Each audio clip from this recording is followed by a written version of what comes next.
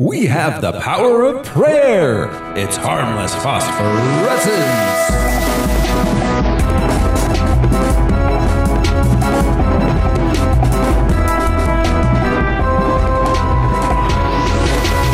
Hello, everyone. This is your host, Thoreau Smiley. And imagine me going to my 7 children and having to explain my disfigurement. I was an ugly man to begin with. Who's joining me this week? I'm Josh Cece, and I would like to show you my Gruber cave. I'm Brian Lesh, and Jesus loves me. That's got to count for something, right? I'm Alaric Weber, or should I say Captain Fudge. Hey, that's funny. It is.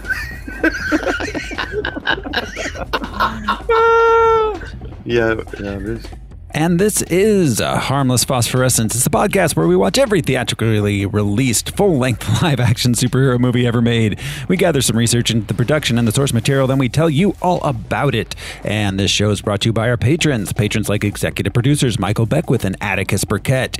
You can be a patron too. Just head over to patreon.com/harmlessentertainment. We got lots of bonus content there. We've got Star Wars shows, music shows, holiday shows. We've got weekly music shows coming out. So head on over and check it out. Patreon.com/harmlessentertainment. Now this week on Harmless Phosphorescence, we are watching Super Capers. Who did this to you, huh? Speak up. Who are we suing? Until the day Mr. Gruberman, I find you undoubtedly guilty. he went too far. What are your powers? Well, my powers are in development. I'm going to have to sentence you to a halfway house for superheroes. You will be a Super Caper member.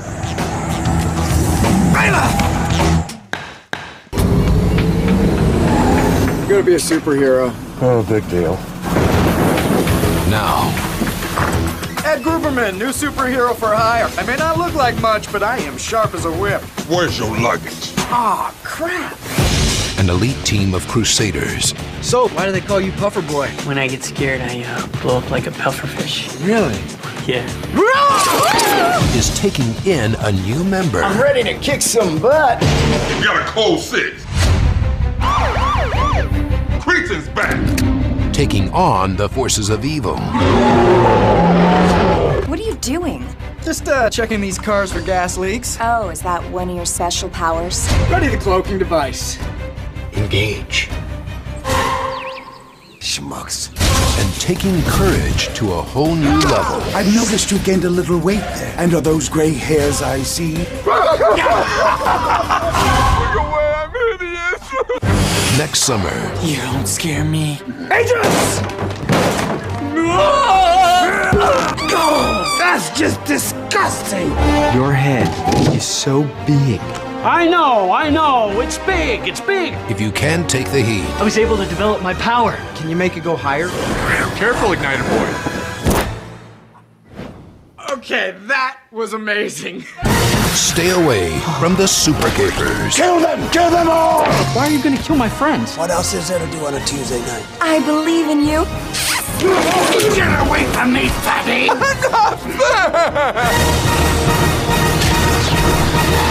I think I may have had an accident. I don't get paid enough for this. Super Capers. Would you like an autograph? No charge. Super Capers.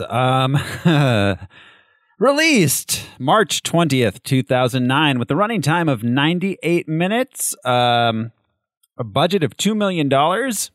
It took in $30,955 at the box office. The power of prayer. Holy crap. Yes, indeed. It was a bomb. Rightfully so. This movie, make no mistake, listeners and viewers. This movie is terrible. Who gave this guy $2 million? Right? Okay, so I was mentioning that to Andrea. You know, you think of a movie like Orange County, which is made by Jake Kasdan, whose dad is Lawrence Kasdan. So everyone that popped into that movie makes sense. He's a famous director. But yeah, this guy had so much licensed merchandise and a few actors, maybe B actor, but it made me think, like, who does this guy know? Like, who? I'm with Al. Yeah. Who looked at this fucking script and was like, $2 million?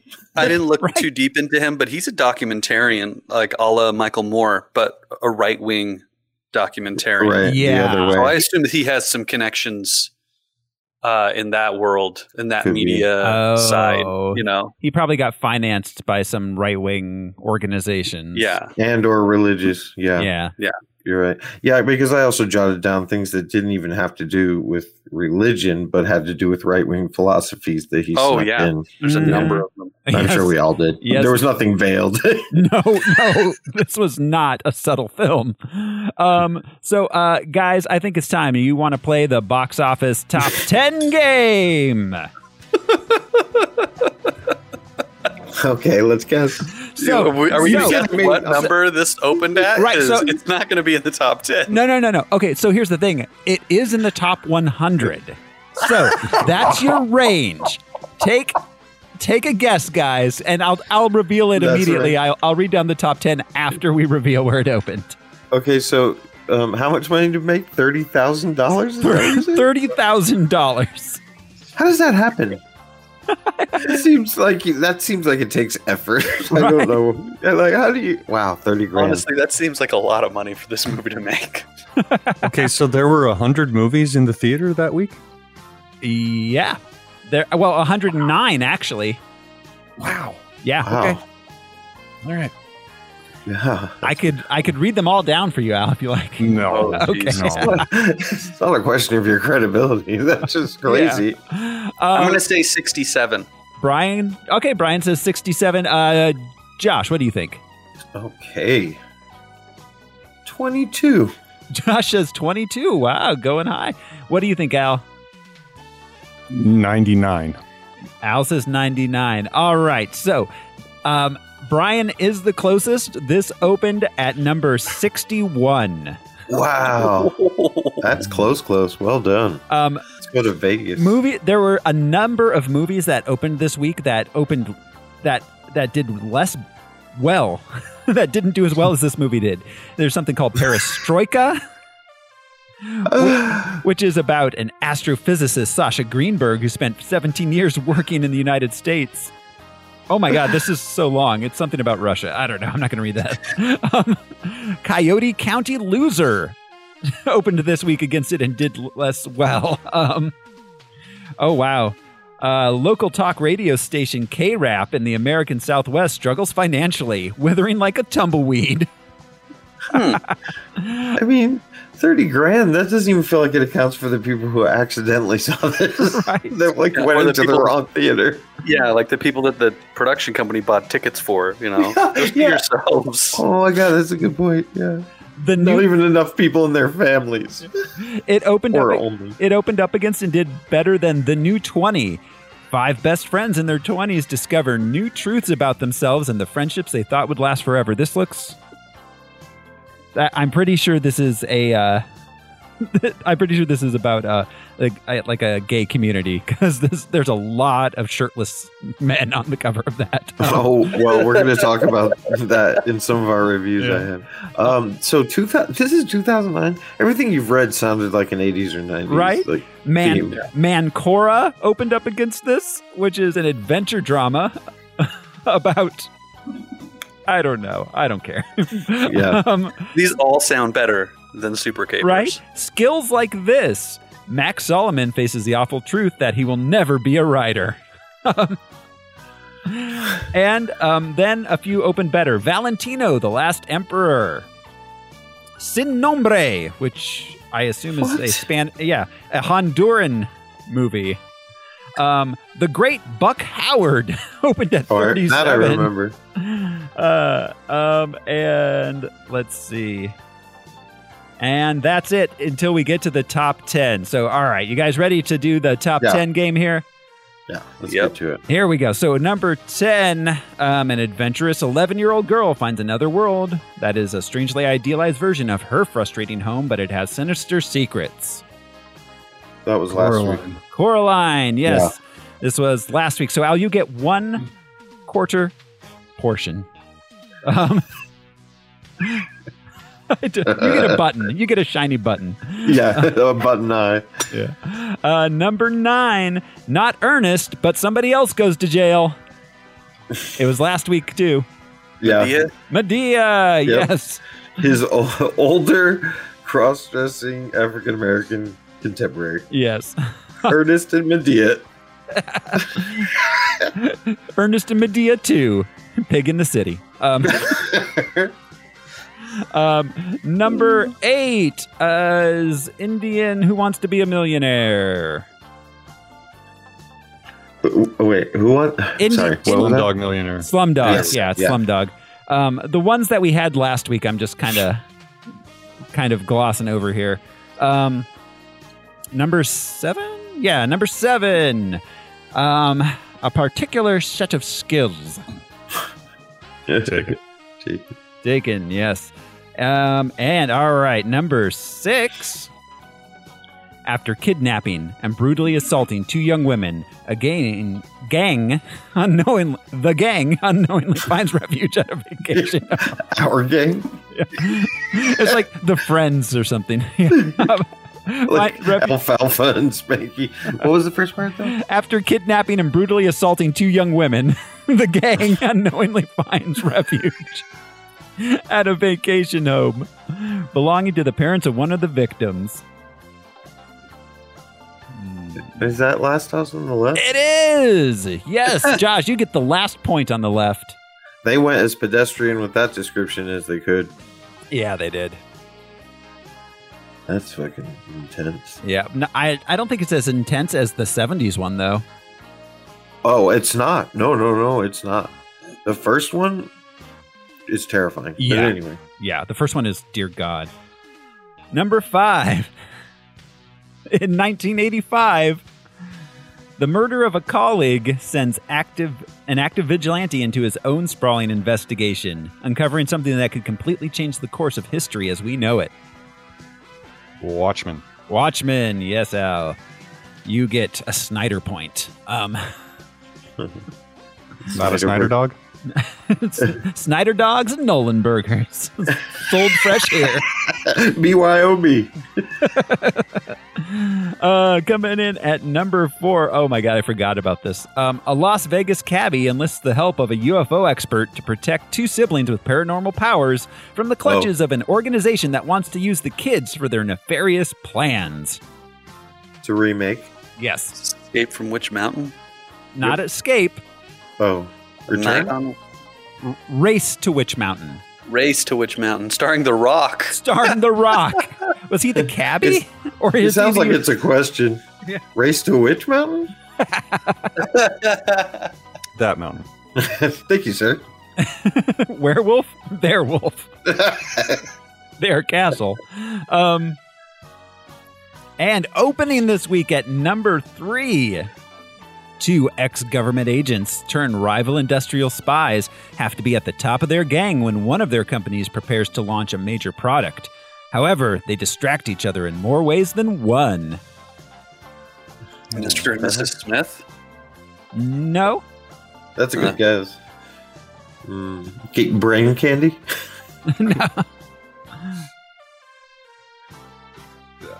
I got nothing. And nothing. Yeah. It's called Duplicity.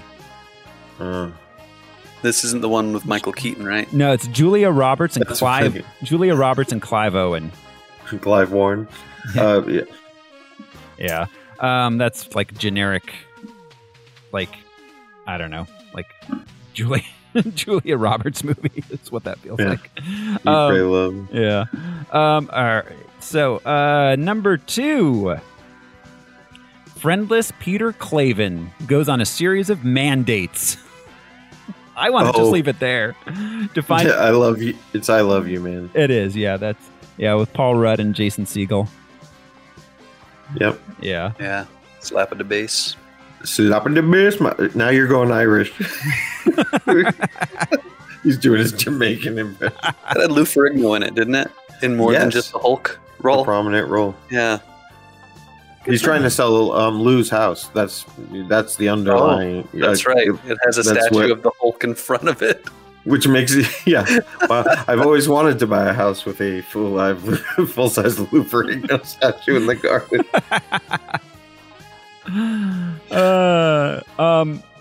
And the number one movie of the week, MIT professor John Kessler links a mysterious list of numbers from a time capsule to past and future disasters and sets out to prevent the ultimate catastrophe. Is this 7 or something? No. What was that movie called? Is it Lupa? No, it's not Looper. Is this Jim Carrey in that Thriller movie that he made? Dom DeLuise. No. This is Nick Cage. It's a Nick Cage movie. Oh shit! Yeah, I have no idea. Yeah. It's not a national treasure? No, it's called Knowing. Knowing. Oh, I remember that. That was so stupid. And yeah, he would get premonitions or see in the future, but literally like either 30 seconds to 3 minutes. Wow. Yeah, not enough to really do anything. All right. Yeah, that's our box office top 10 this week, everybody. Which brings us to the movie itself. There is no comics history on this because this sprung from the brain of one man and one auteur, you might say. Yeah, exactly. This felt like a committee. This didn't feel like one man. This felt like he was calling a couple of church leaders around the country and I see. what they wanted from a superhero movie. Yeah. There was a council of elders overlooking this movie, in my opinion. But it's nice. He also made it nice in general, so it's non-specific to any denomination. Do you know what I mean? Yeah, it's prayer and it's God. If Christianity is non-denominational, it's a good point. Yeah, because it's very Christian. It's very Christian, right? But exactly. Nothing against Christianity, but fuck this movie. Oh, nothing against. Let's explore. Yeah, exactly. All right, so this was written and directed by Ray Griggs. We have a request from Andrea for me to recount the Bible. Yeah, name us the characters throughout the Bible who also had the power of prayer and speaking to God. That'll be important. A lot of those dudes. Moses, that's the first one that comes to mind. He also did some time traveling too, right? Yeah. Well, even Adam and Eve, like right off the bat, they're getting shit. Yeah. Anyway. Yeah. So I'm not going to go into the Bible. Lo, and though the Hindus speak of karma, I'm not an ordained minister, honey. I'm doing the best I can.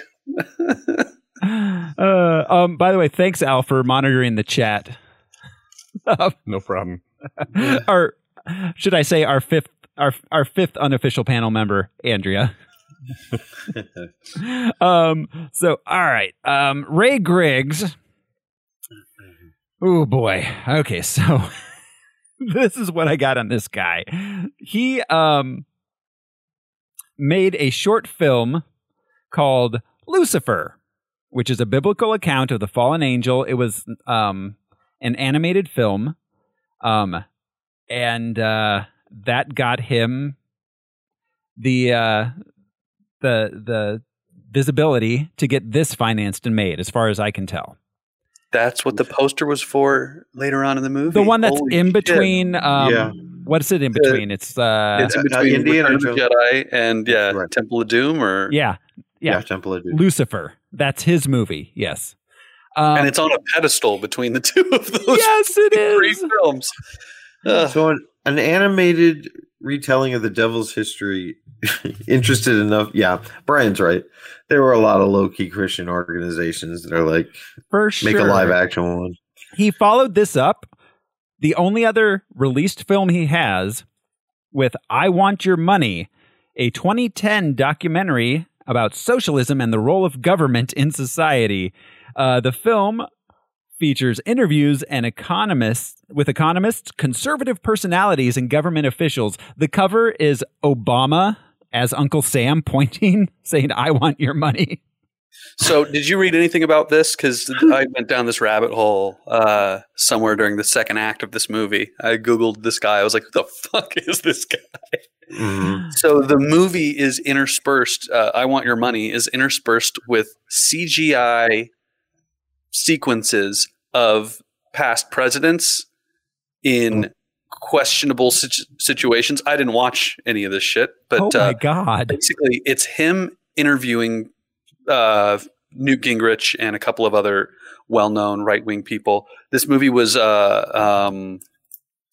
produced by Breitbart, Andrew Breitbart. Oh, rest in peace, or wherever you are. But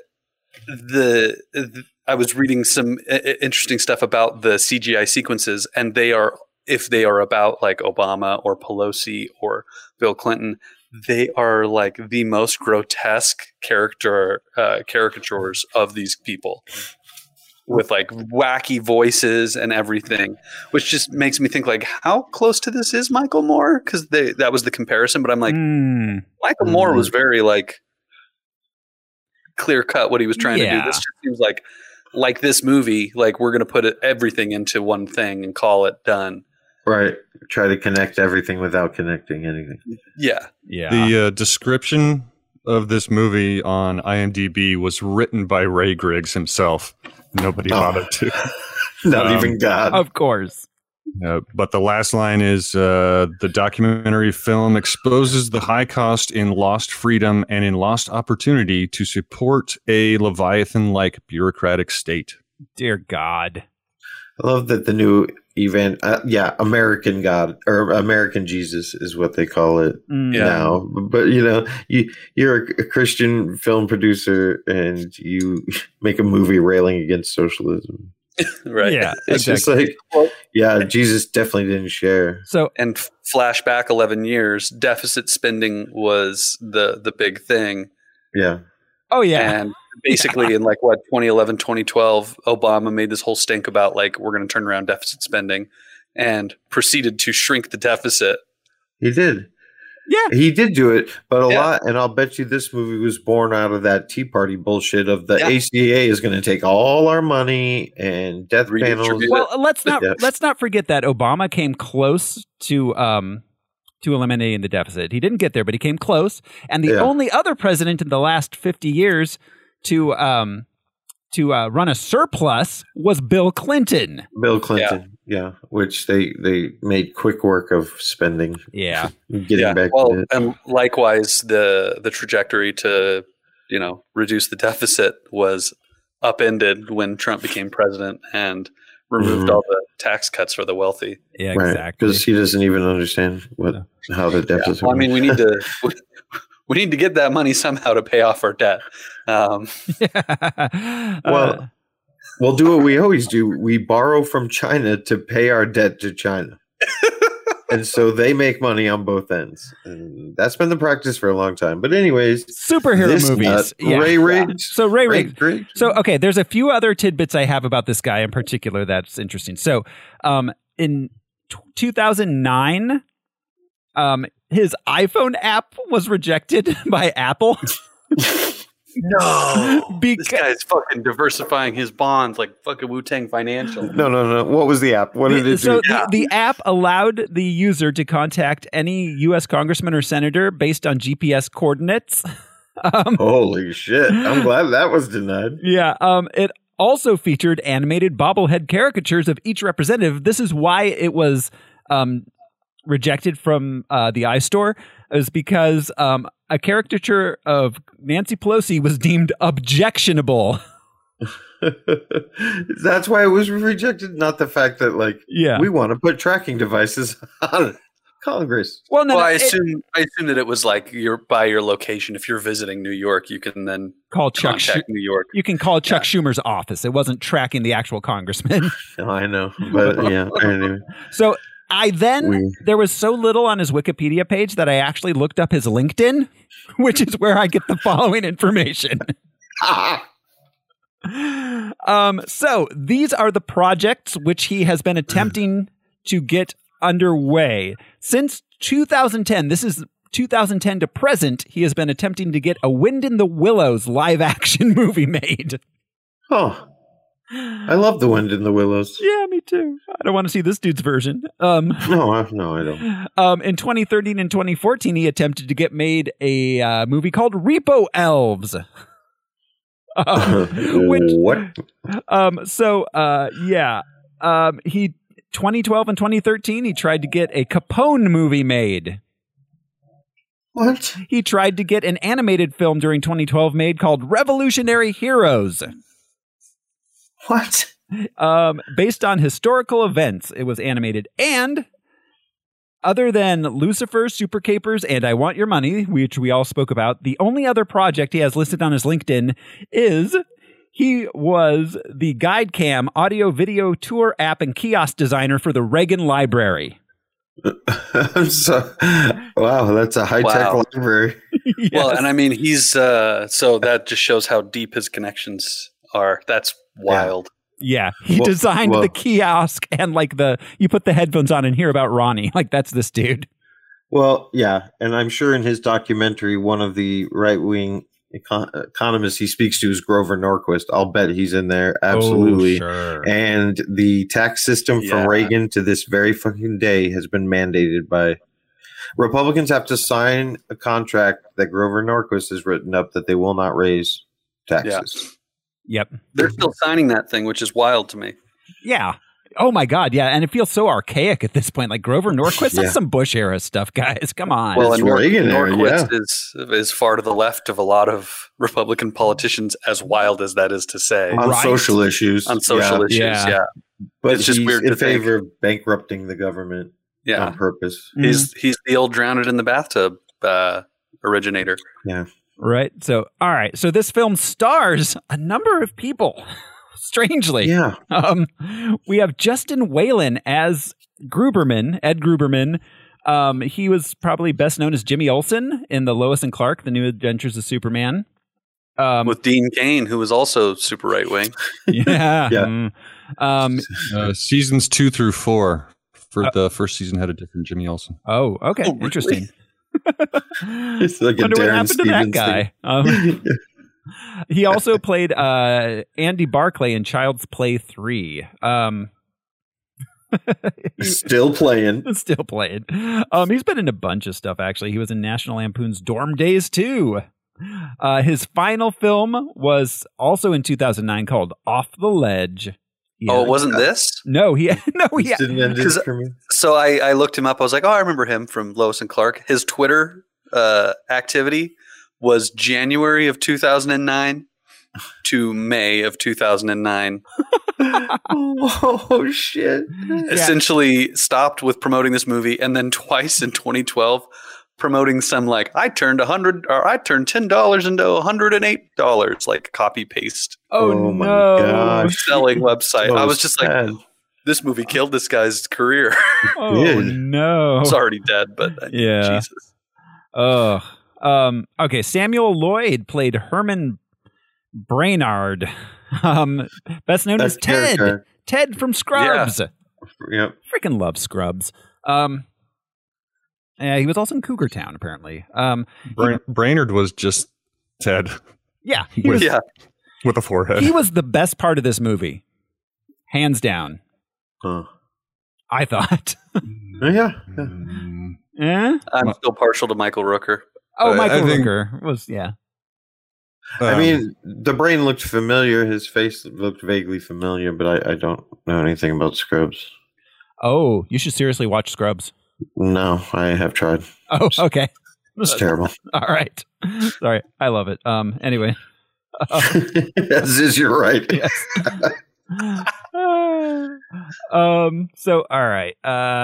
He's well known as an acapella.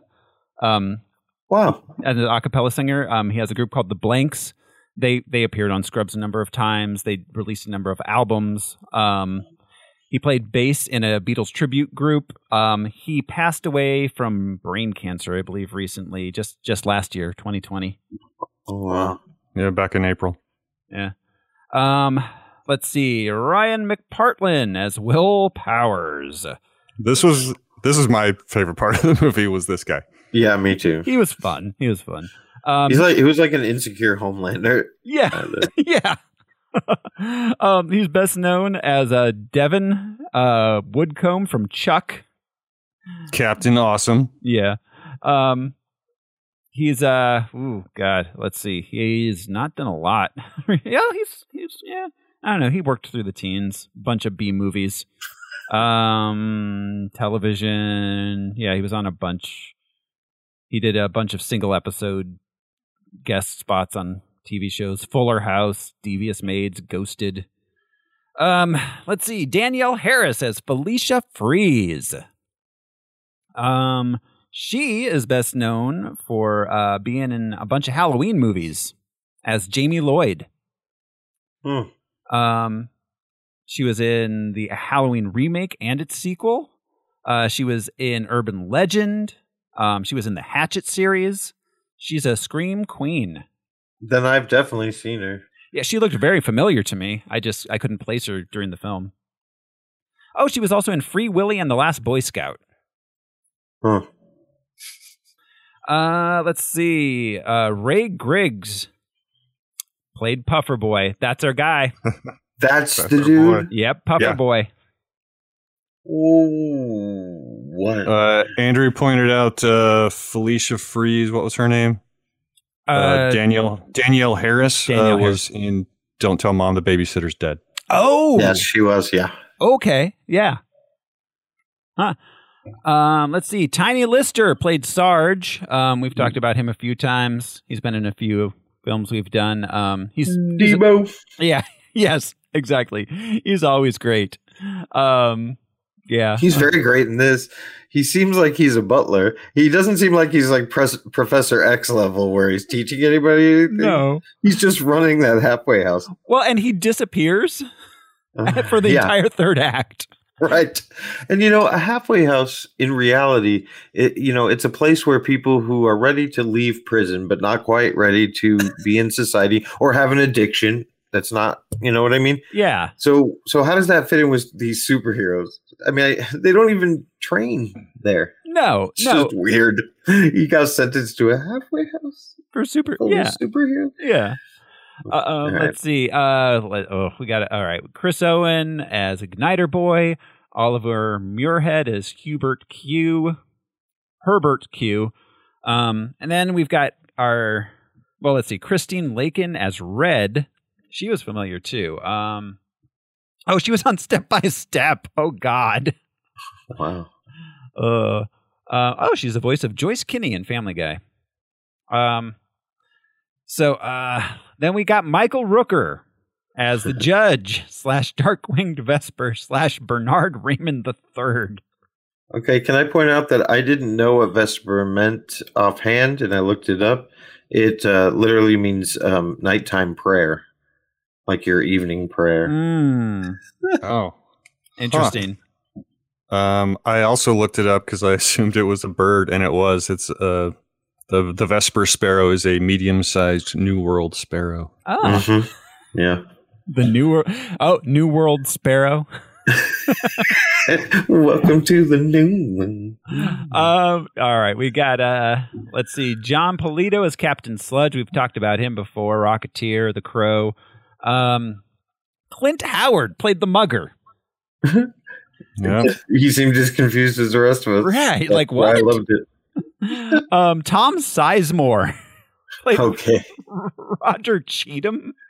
Has anybody seen his documentary? No. Okay, he produced it, but it's the title is "I'm Not Michael Madsen." Wow, that's awesome! Yeah. Didn't he get into hot water? He did around this time, and he ended up trying to release porn videos or something to finance his career. Oh no, he was a pretty scummy guy, or is. But yeah, he said for his entire career, nobody ever said Tom Sizemore. He was in a few big movies, but yeah. He's the guy from Reservoir Dogs. Nope. Yeah, he's not. That's Michael Madsen. Adam West was in it as a cab driver. Mad. Yeah. Adam West was mad. Yeah. Adam West was like, "How much are you going to pay me?" All right, fine. When I looked in the credits, the guy who owns the Batmobile is sort of a famous Hollywood memorabilia collector. So it's very likely that was the Adam West Batmobile. Interesting. But I couldn't confirm that point. But yeah, he looked pretty mad. Doug Jones played Agent Smith #1. He was good. Yeah. We've talked about Doug Jones a number of times. Isaac Singleton played Agent Smith #2. He's been in a bunch of stuff. He was in Pirates of the Caribbean, The Curse of the Black Pearl, Anger Management. He does some voice work. He was Soundwave in Transformers, Sagat in Street Fighter. He played Thanos in Avengers Assemble and Guardians of the Galaxy. In the TV shows. Yeah, the animated shows. He was the voice of Thanos in like a bunch of DC stuff. Got a nice deep voice. Yeah. Taylor Negron played the chauffeur. I love him or loved him. Go ahead. Yeah, he's he's been in a bunch of stuff for years. For years. Fast Times at Ridgemont High, Johnny Dangerously, Better Off Dead. Better Off Dead was so good. He was the mailman. Yes. Always delivering shit to Badgers. What's a little kid like you doing with smut like that? He was in the Aristocrats documentary, and he made the funniest joke in the whole movie. He's like, and of course, we will never forget the tragic events of September 11th. The day I left my visa at the Four Seasons. He and Danielle Harris were both in The Last Boy Scout. Yeah, interesting. He passed away in 2015. Yeah, he did. Yeah. And what's funny is that this isn't even listed on his Wikipedia page, this movie. He left it up. Someone left it off. Good. We got June Lockhart played Mother from freaking Lassie and Lost in Space. Yep. Yeah. God, how are these people in this movie? Pat Crawford Brown played Gertrude. She was in, let's see, she was in a bunch of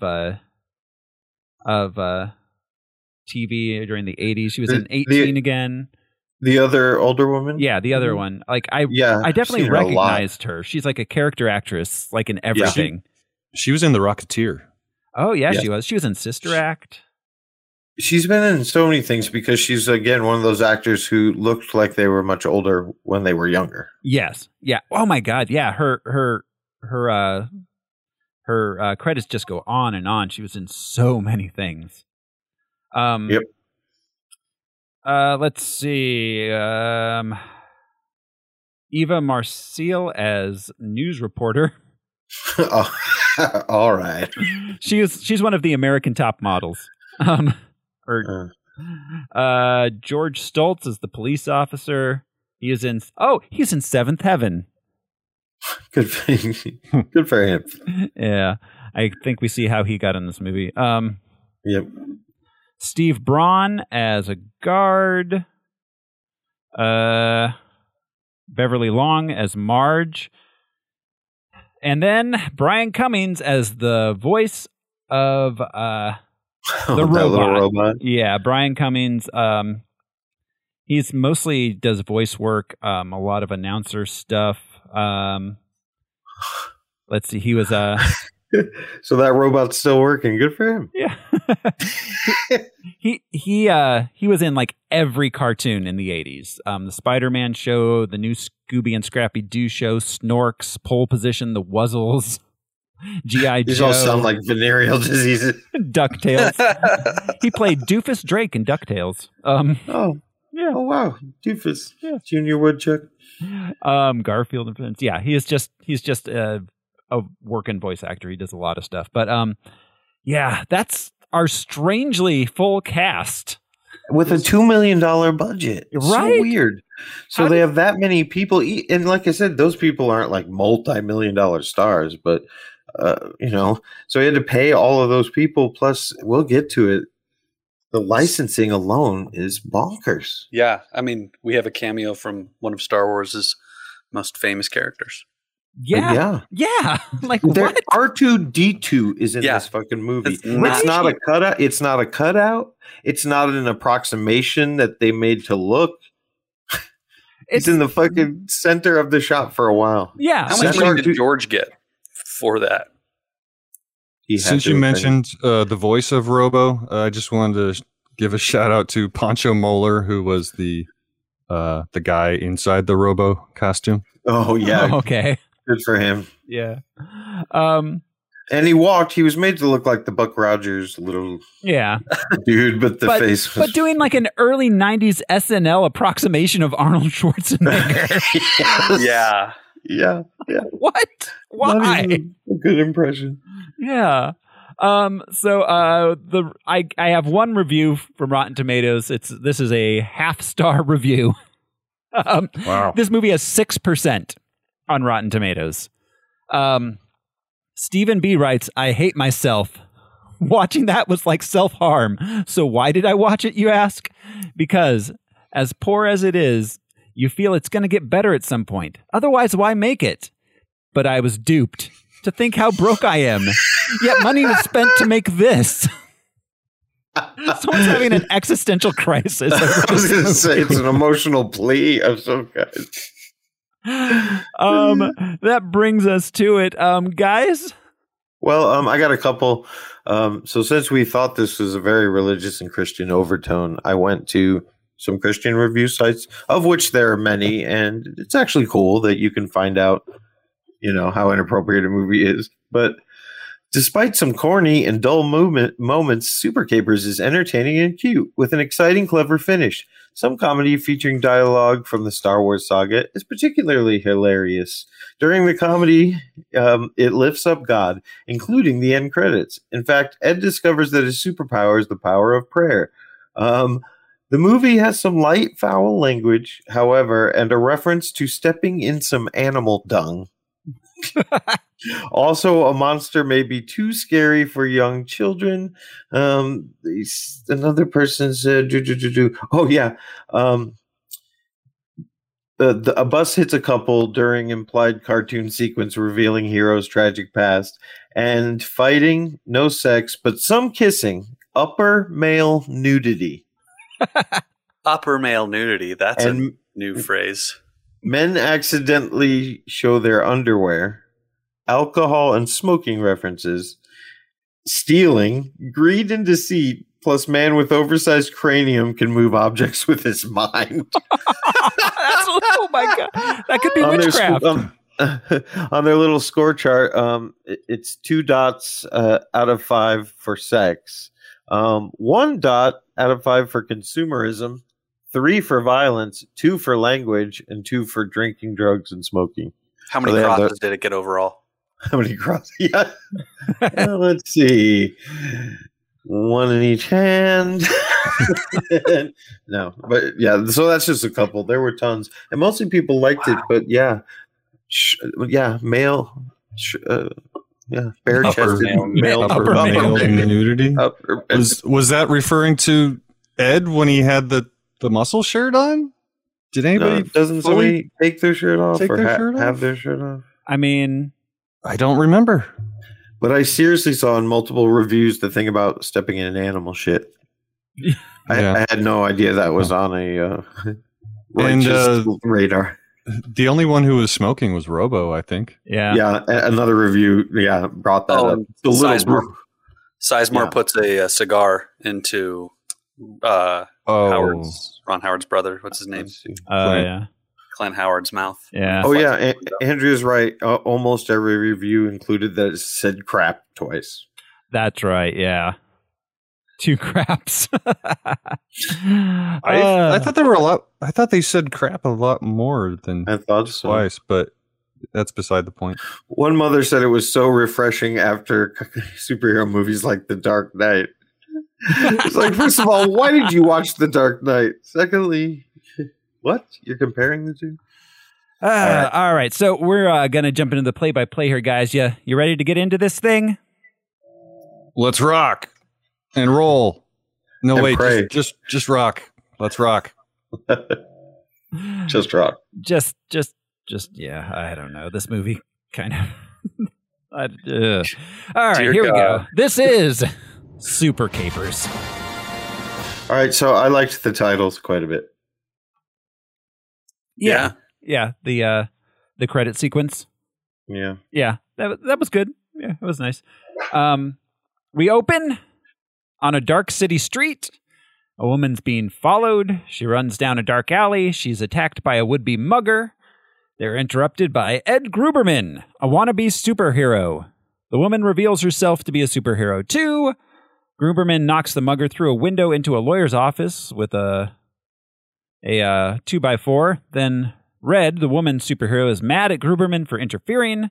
But when the cops show up, they arrest Gruberman for assaulting an innocent citizen. Gruberman. Did anyone else feel in the beginning that like you thought the vibe was going to be either like a Zucker Brothers Wayans type? Yeah.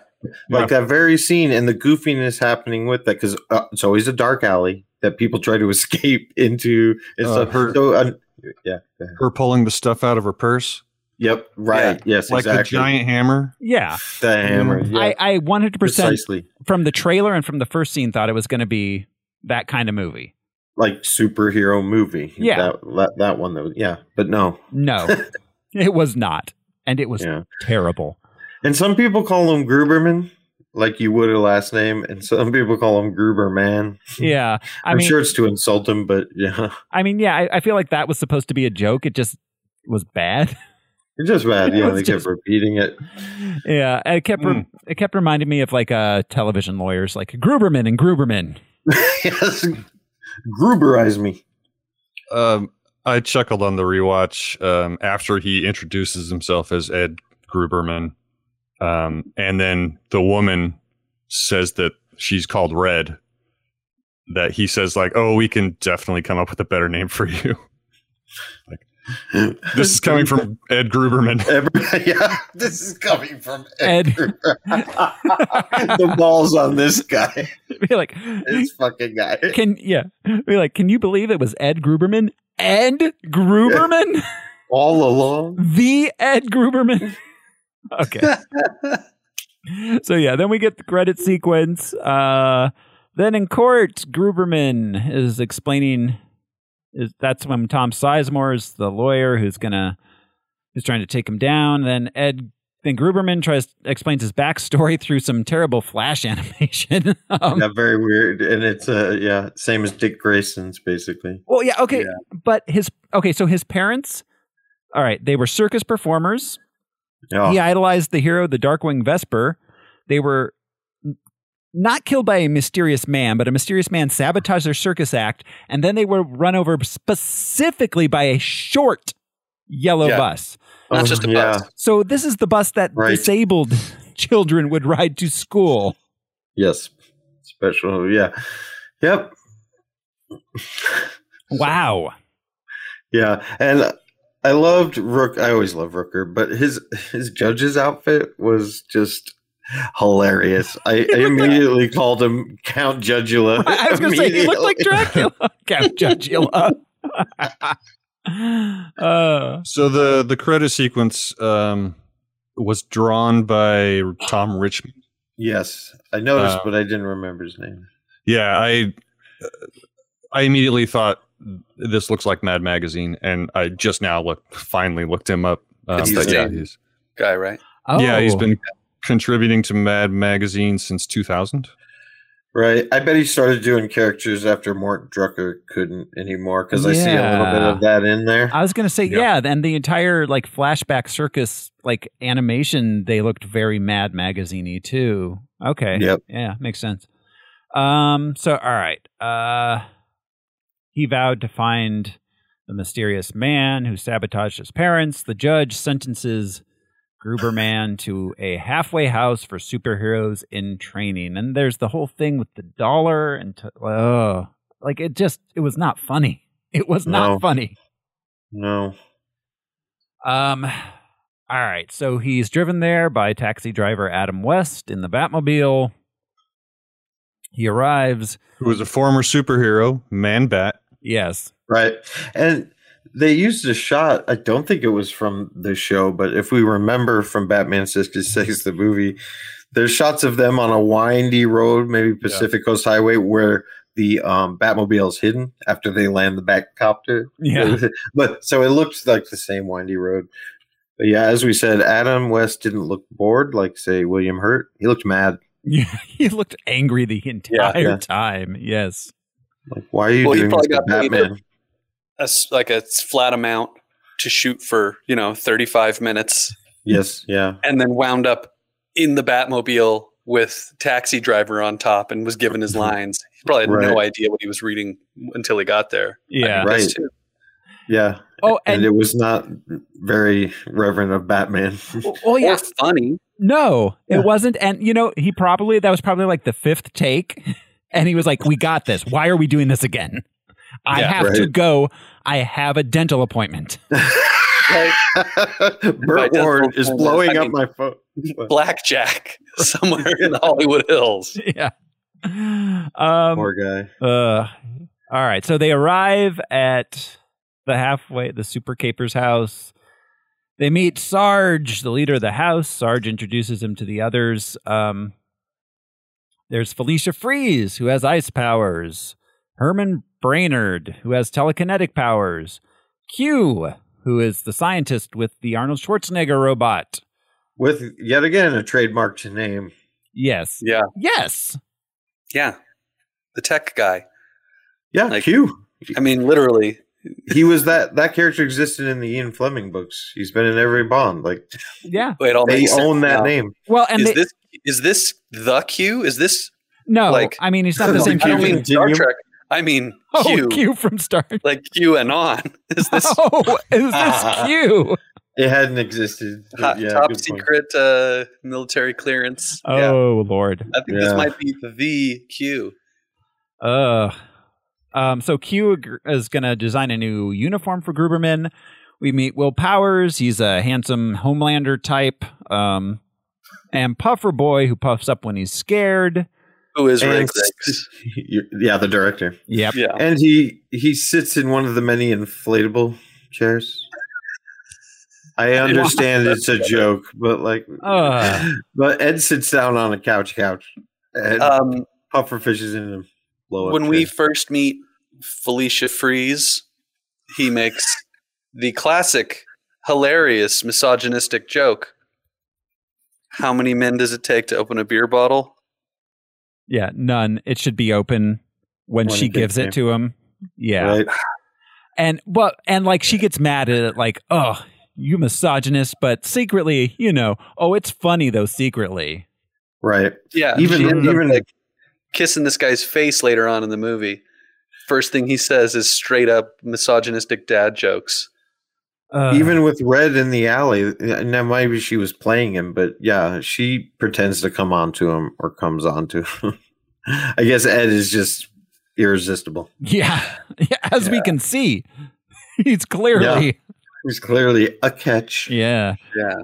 All right. So, there's that brief career of Igniter Boy, who immolates himself immediately for a gag. Yeah. That's a well-known actor, right? Or relatively well-known. Yeah, he's been in things. Yeah. He was in the American Pie. Yes, he was. He was in Dorm Days with our boy, our star. Oh, okay. Oh, yeah. Justin Whalen. He was in like all those movies in the 90s. Yeah, right. all of like the raunchy teen comedy. Right. Yeah. They're like trying to be Porky's, but not allowed to be Porky's. Yeah, they're PG-13, so it's gonna. Yeah, exactly. Yeah, it's like, can we have tits in this movie? No. Look, we have a kid fucking a pie. You're just gonna have to be happy with that. They're heavily implied that there is nudity just off screen. Right. Over and over again. Yeah. Male upper nudity. Be like, I'm sorry, you've been diagnosed with male upper nudity. I believe Ray Griggs actually grew up in the upper male nudity West. I think he did. So, all right. They, let's see. Sarge tells them there's a villain named Cretan who's doing something bad on a highway or a bridge. So his name is Cretan? Yes, that's the Minotaur's name is Cretan. Because my subtitles kept changing it every now and then. So for a second, I thought it meant Crete-ian, like the island Crete. Yeah, like from Crete. Oh. But either way, why would you not call him the Minotaur? Yes. Right? Why would? Okay, he's probably dim-witted because he's a bull, but like you went with Cretan instead. And also, maybe I'm looking too much into it, but it could be a jab at Greek mythology and the idea of polytheism and that bullshit. I mean, yeah, it But probably I might have made is. that up, but yeah. I'm really disappointed they didn't call him the Thetan. Yeah. That's the little dude's name. Because he's small enough to get inside you. John Polito. That's it. Yeah. All right. So, yeah, their vehicle's an RV, which is made to look like the DeLorean from Back to the Future. And you... Go ahead, Brian. I thought this was relatively clever. Oh, I did too. However, did you notice that there were a couple refrains that were actually John Williams's Back to the Future? Not John Williams. Goldsmith? No. The other guy, what's his name? Shit. What is his name? But yeah, you know what I mean, right? It wasn't like switched up or changed. Yeah. It was that refrain. It was changed just enough. Was it? It seemed was exactly. It wasn't the exact. Yeah, I mean, I'm not the authority. My ear is But great, but it was very close. It was very close. Alan Silvestri. That's the Silvestri. He did all the Avengers music and stuff too. Yeah, but it was just in my list of how did you get the right to do that. But if he changed it, okay, cool. It was just bent enough out of the original had to be subtle. progression. He lands on the flat. Alan Silvestri lands on the flat fourth, and in this one, the flat fourth was the second to last note. The flat fourth lands on you. Holy shit! Yeah. Wow, good for you. Anyways, so all right. I had forgotten this. Since we mentioned the Minotaur did from mythology did come from the island of Crete. I thought it was from somewhere else, like because I kept thinking Theseus and Thebes and something that I forgot that it was actually. So this was a reference to the Isle of Crete. I did not even put that together. I did think of it, but I didn't think. I thought I was wrong. Even if, no, you're thinking too much. But yeah, okay, I see. Cretian. Yeah, it was supposed to be a double entendre with Island of Crete and Dimwit. Yeah. All right. So, the DeLorean can't get to 88 miles per hour, though. They make a point of saying that. Or the RV can't. The RV, it's too loaded down. But they have a flux capacitor. They do. And they say the same line. Yeah. It's a huge flux capacitor. And the same line, like, what is that? Yeah, that's true. You're going to get up those hills. No, they even said, like, that's what makes time travel possible. Like Christopher Lloyd said. Yeah, exactly. All right, so they arrive at the bridge. There's the Cretan and Captain Sludge. They're stealing gold from an overturned armored car. Okay, I can't believe we forgot to say this. This movie has a subtitle. Did you? Oh my God, that's right. And what is the it? Bullion. The Lost Bullion. Okay, so that's what I was going to bring up. A lot of people say bouillon, which is what makes broth. And there's gold bullion. But bullion and bouillon. Okay, gotcha. Yeah. I put gold in my soup. But yeah, so weird. Makes my doo-doo sparkle. So it was Super Capers, The Origins of Ed, and The Missing Bullion. Yep. The new batch. Colon. The revenge. Yeah, colon back in the habit. Colon. Back in the colon. Yeah. So it's a bridge fight, and he stopped a very unprotected vehicle full of gold bars. Right? Yeah. and I kept wondering like what all the police and everything were doing, just not like shooting at them. Right, not doing anything, watching it. Yeah. If nothing else, kill the abomination of nature that was never meant to live. Right.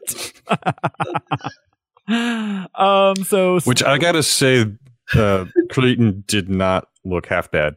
It was terrifying. Decent. But quality rubber makeup. You could see inside his mouth. He was able to open his mouth pretty wide. I'm with Al. But again, $2 million. How did they afford this shit? Right?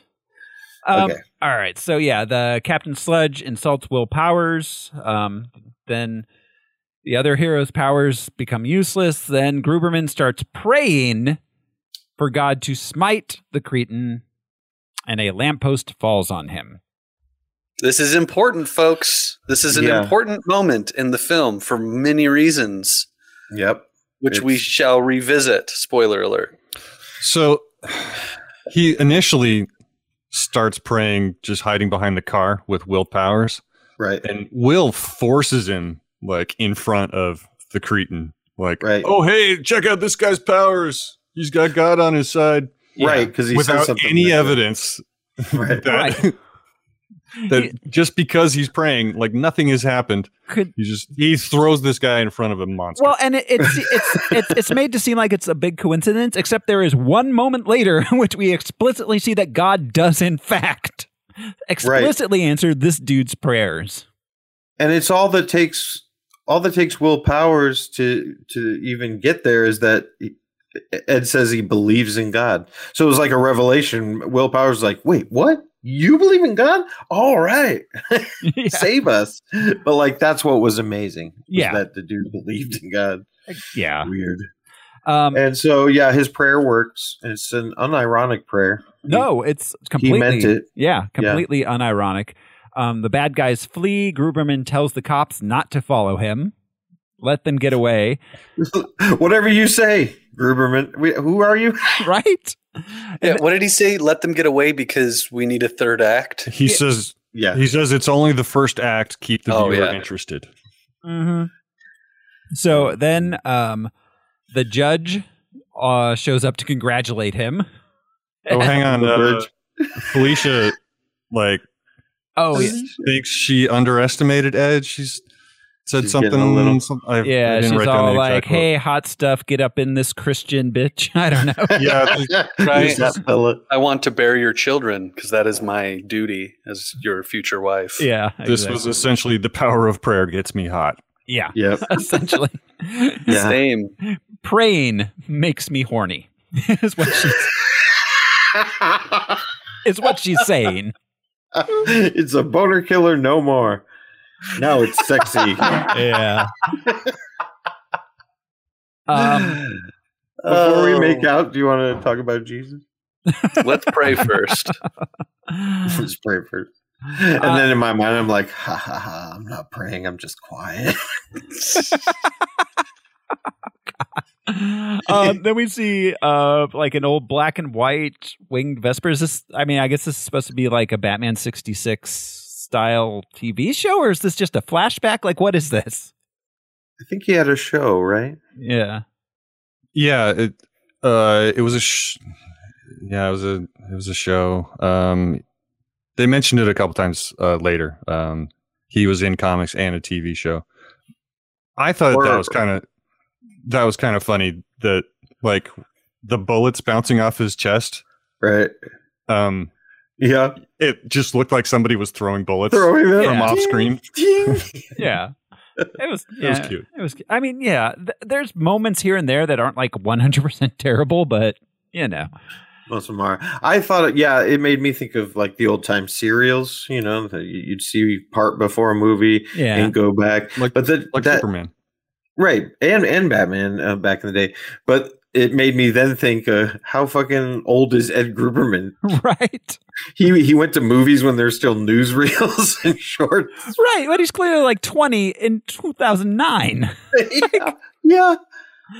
All right, so let's see. I think we missed it, but when he first talked about what he was doing before he joined the Capers, there's that shot of him with this little random crew. One's a biker, one's a clown, one's Santa Claus. One's Ed. I forgot about that. The The biker Santa Claus and the transvestite. Oh, I'm sorry. You're right. Yeah. That's right. And Santa grabs his ass. Yeah, he said he was never, like, before wandering into that alley, he was never a real superhero. He just, he posed for things and did singing telegrams. Right. And he just neglected to take off his costume that day. Yeah, right. So, but he also told the judge in court that he vowed to get vengeance for his parents' murder. Right. Yeah, he told his dad that. All right, that's it. The movie's ruined. All right. Anyway. So yeah, we get a scene with a bunch of old ladies in a laundromat. On their way out, Brainerd and Gruberman spot the judge loading what looks like a dead guy into the trunk of his limo. They follow the judge, who's aware of them. He gloats that they're falling into his trap. Brainerd uses his powers to make the body fall out of the trunk. Turns out it's a mannequin. Yeah, I didn't know that, but just the line says, like, I thought there was a mannequin in here. They stole a joke from Dumb and Dumber. Yeah, that's true. When he asks if he has a chance, if Brainerd thinks he has a chance with Felicia. Mm-hmm. And he's also, you're saying there's a chance. Yeah. We also didn't mention it. They used it in the trailer like a bunch of idiots. But the only thing that made me laugh out loud was Brainerd's talking about like the cloaking system and how the RV can be camouflaged. And then they show the scene in its two branches. Yeah. Yeah. I mean, only thing that made me laugh. Yeah. Yeah. That was funny. So, all right. So Gruberman, the judge and the driver dump a bag in the middle of nowhere. Gruberman checks it out, discovers it's a bunch of gold in a duffel bag. He decides he's not going to tell the other superheroes about the gold. Okay. I mean, all right. Yeah, that's criminal. Yeah. Gruberman goes back to the place. He gets a new suit. Then he and Felicia have a romantic moment. They're doing a finger thing. Finger bang. Oh, that was a finger bang. Yeah, she's immediately into him now. Yeah. Then we get a news report that there's still 20 million in gold bars missing from the robbery earlier. Gruberman is blamed for the bad guys getting away. 2 agents show up and arrest Gruberman for the theft of the missing gold. Nothing much happens in this movie. It's like 50% gags that are, well, bad. They are bad gags, but no real story. And it's confusing that the word capers is in the title. They have to figure out one thing, which is who the judge is, but it implies that they solve mysteries or, yeah, super capers. No, it's just, yeah. Anyways, continue. Yeah. So, the agents, just that they all wear capes. Well, that's literally what it means. Yeah. And he didn't care about the fact there was another meaning. So, all right. The agents, and now this is a Matrix reference. They received an anonymous tip and found the buried gold. They also shut down Super Capers and arrest everyone there as an accomplice. But it turned out it was Curly's gold. They were It was just that wristwatch that they lost inside the sheep all along. It's what Steve Buscemi buried in the snowy field. Agent Smith read the tag on Ed's suit, his new outfit. Yeah. And it said property of Warner Brothers Studios. Did this look like anything we're familiar with? No, and I had to look at no, it's not. But I had to look it up. It was 20th Century Fox was involved in this, which again makes it crazy because there are Warner Brothers properties, there are Universal, there are Lucasfilm. Those posters you can't just call up Universal or 20th Century Fox or MGM and ask to have those things. That's Lucasfilm shit. Yeah, I just don't get it. I mean, can you just put a poster you bought in a store on the wall in a movie? I mean, I would think yes, but my biggest thing is, R2D2. Yeah. Well, I mean, okay, because like he's actually been known to be pretty chill. One of the best examples is Spaceballs, and he told Mel Brooks that he could do absolutely anything he wanted, but he couldn't market toys that made people think they were Star Wars toys. Yeah. But so that's a likeness issue. But R2D2, who whenever we have seen him in a movie, is a big reveal. Yeah, well, at least lately. Yeah, yeah. I imagine this was like a fan-made version of R2. Like you go to a Comic-Con, there's R2s rolling around. I'm talking likeness, right? Oh well, I mean, R2 is a character. I don't know how and you get away with parody R2. is allowed. No, parody is allowed. So I could make a caricature of Mickey Mouse and call him something different, and he could look almost exactly, but that would be different. They didn't modify him at all. He didn't look like he was a knockoff of R2. I'm spending too much time on this, but it was the actual R2D2. It wasn't an interpretation of. No, it was what you would see in a museum. Yeah, if you'd put like cop lights on it or something, it would have been fine. Or a different color. Yeah, Painted as there are other R2s. Green. Mm-hmm. Yeah. It's weird. I didn't check the credits, but was there anything? Did anybody look at the credits to see anything about props or rights or anything like that? Yeah, they were in there. He thanks them. The first thank you is to George Lucas, I think, right? Steven Spielberg. Yeah, I mean, he was reverent. He loved the things he was referencing. But, yeah. And he says, like every credit sequence, that those items did belong to those respective companies. Mm. But I brought up the costume because Q even says, like, after they find the tag, he says, "Oh, I may have borrowed that." So, yeah, I couldn't place it anywhere. I was wondering if anybody else had. I think it was just supposed to be a joke about them ripping off other superhero movies. Yeah, that makes sense. Right, they own caped heroes. Yeah, Batman suits.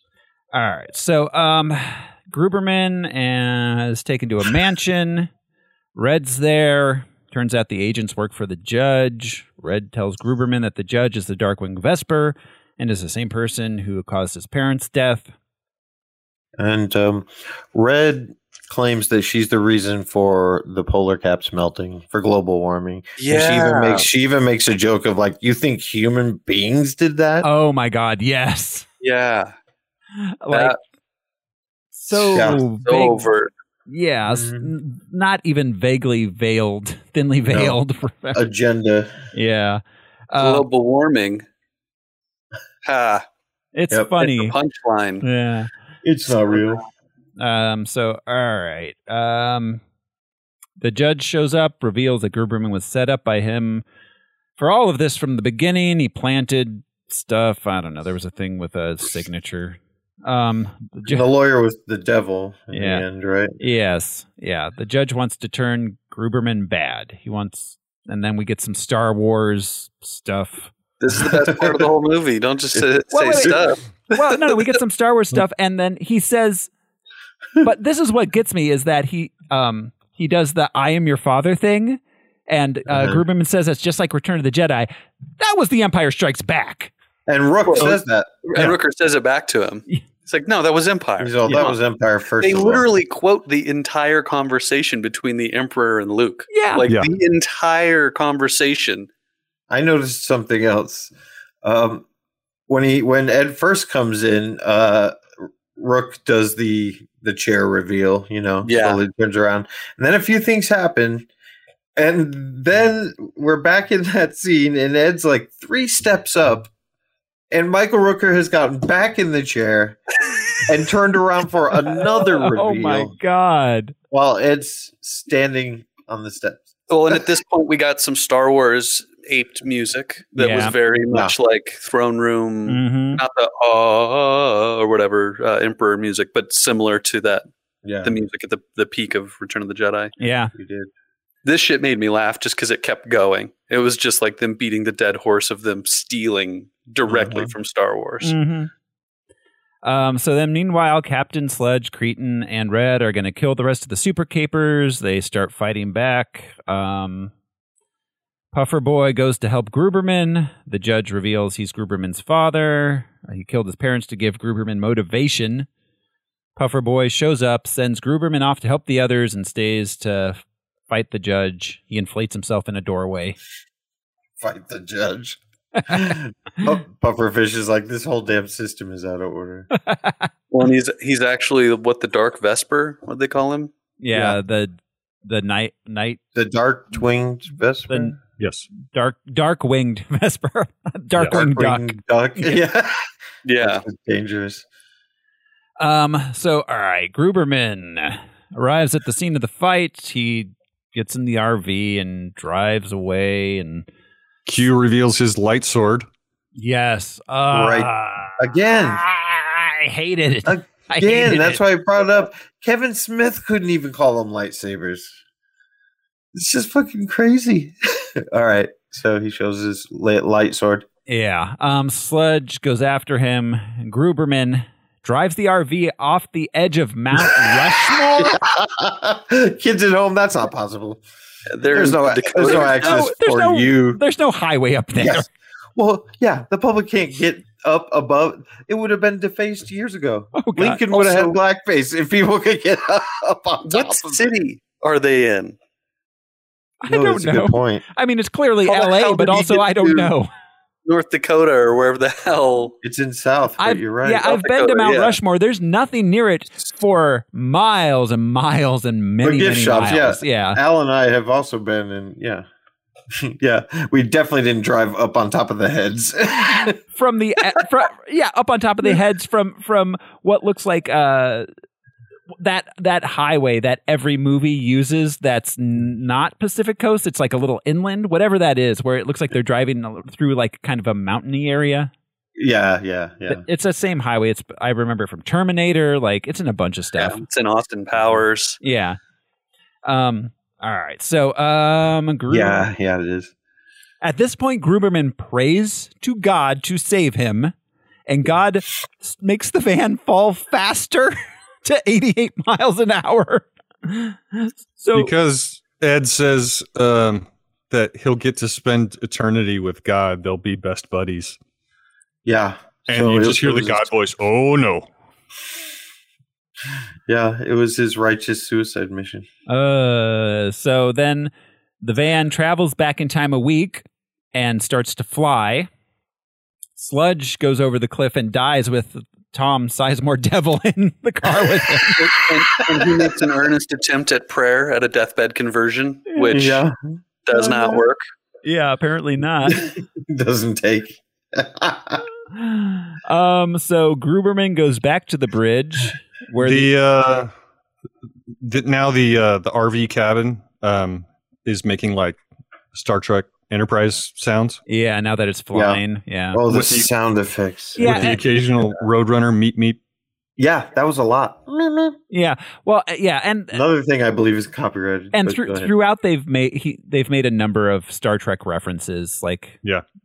Well, and from the first Fucking- minute and a half, there were Looney Tunes sound effects throughout the entire thing. yeah. But yeah, the cloaking device Mm-hmm. gag was accompanied by a Star Trek reference. Yeah. Yeah.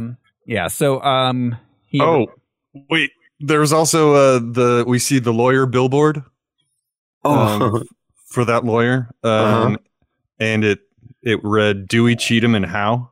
yep. That's such an old joke. It is, yeah. I recognize it from the end credits of Car Talk. That was Click and Clack's legal team. Yeah, do we cheat him in now? Wait, was this a Car Talk reference or was it just? Oh, I miss Car Talk. Yeah. But I used to do that. the billboard also said, "A good lawyer knows the law. A great lawyer knows the judge." That's clever. Yeah. All right. Kind of true. So he goes back to the bridge where the earlier scene is still happening. He reads Time Travel for Dummies and sees that his past self must never see his future self. For morons, because they couldn't get the rights to for that they dummies. couldn't get. Because those guys probably want real money. Yeah. to have their shit included. They're no dummies. Yeah. Film licensing for dummies.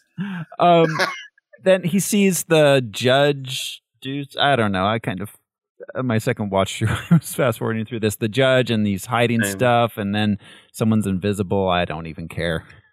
And you could hear clicking like the Predator when you saw the invisible person. Wow. So yeah, he bumps the bridge and causes the lamp to fall on Cretan.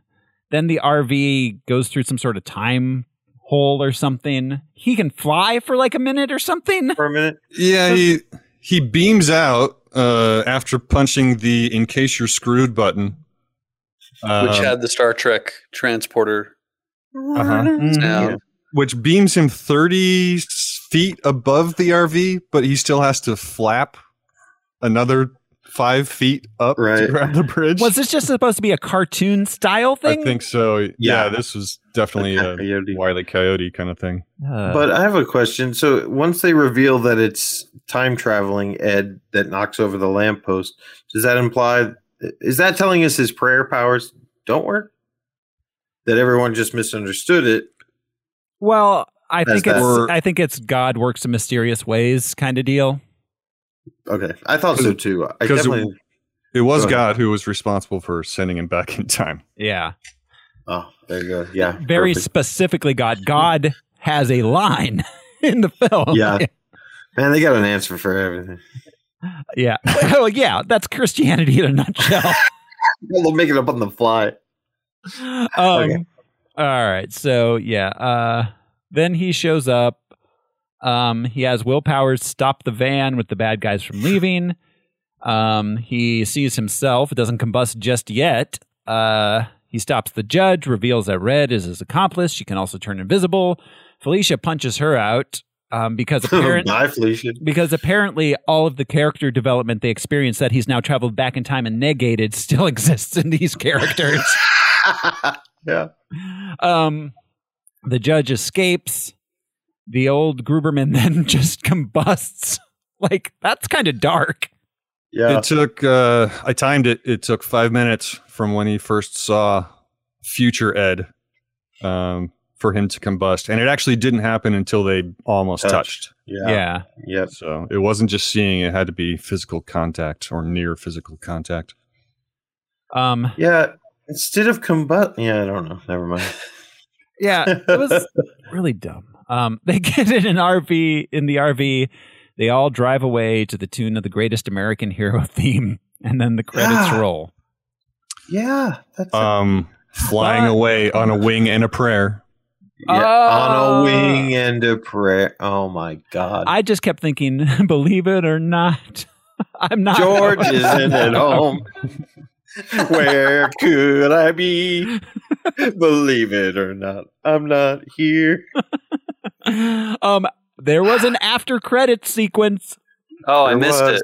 Was it it God smiting all of them for blasphemy? No, the judge finds the keys to the missing RV and gets in a limo with the two Smith agents who say next time we can use our powers, and they take off their sunglasses and their eyes are glowing green. Yeah. So are they demons or angels? That wasn't clear, but they definitely acted like we were going to see more. It said to be continued. Yeah. Just like the Old Testament. Yeah, and then Barack Obama got reelected, so that universe just that's right. Snipped. Obamacare prevented him from making it. He took all that extra billionaire money away from his ability to make new movies. He's like, hey, 30 grand doesn't grow on trees. When I looked up Lucifer, the description on IMDb said that was it was an 8-minute short, but it said that it was supposed to be the first in a trilogy, which apparently never got made. No. He's been trying to make The Wind in the Willows for the last 11 years. Do they all take place in the Jesus verse, or they're all separate? Doesn't everything? Yeah. Exactly. I was waiting for somebody. Yeah. This is America. This is the Jesus verse. The Jesus verse. Chicago Hope. Chicago PD. And CIS. Yeah. Jesus. He couldn't make his sequel because he's still working on his app. Have you wondered, can I harass people Well, now you can. Yeah. This is a movie. I have one big unanswered question. Hit us. Why? That's all. So that's similar to my question. This movie crushed because my Jesus. spirit. Yeah, Al's right.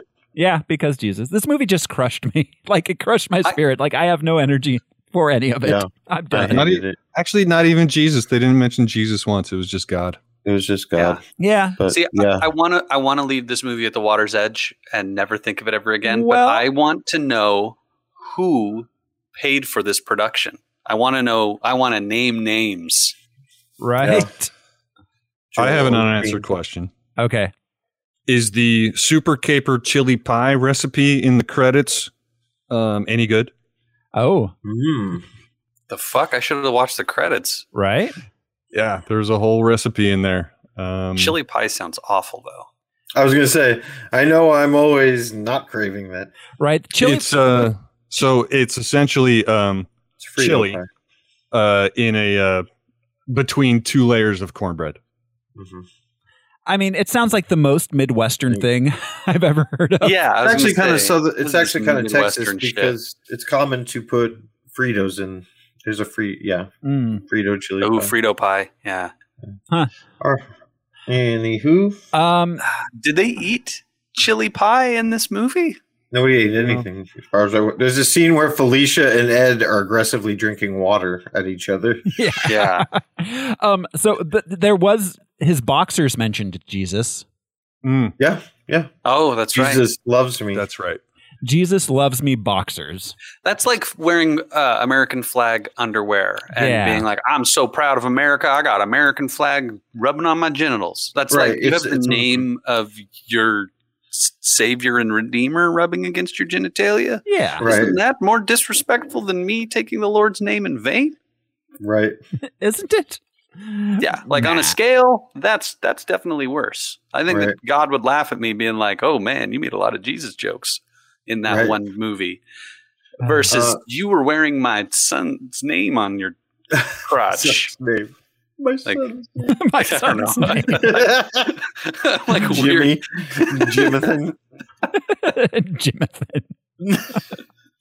Jimathan. So all right. I don't know. I don't really have much else to say about this thing. The sooner we're I done have with it, so the much better. to say, but it's not going to enlighten or add any value. So Yeah, I realize that. Yeah, I'm just going to keep asking the same questions there are no answers to. I just want to put this whole thing behind us. Same. So, what's this guy's name again? Ray Griggs? Ray Griggs. Yeah. My Yes, last ever question seen him? is, Ray Griggs, have you no shame? I think we know the answer to that, Brian. Yeah, obviously no. Yeah. Yeah, we're on a mission from God. All right. Ian Rucker. Well, you guys ready to rank it? Yeah, dead last. Yeah. I was initially pondering if it was worse than Crow the Wicked Prayer. Then I was like, yes, yes, it is. We had a lot of fun with Wicked Prayer. Yeah, that movie This was does bonkers. not hit on any level. Like you mentioned, Trauma was better. Trauma was absolutely better. Like they didn't try. The only thing they tried to do was just shove Jesus or God in everybody's face. Yeah, it had nothing redeemable.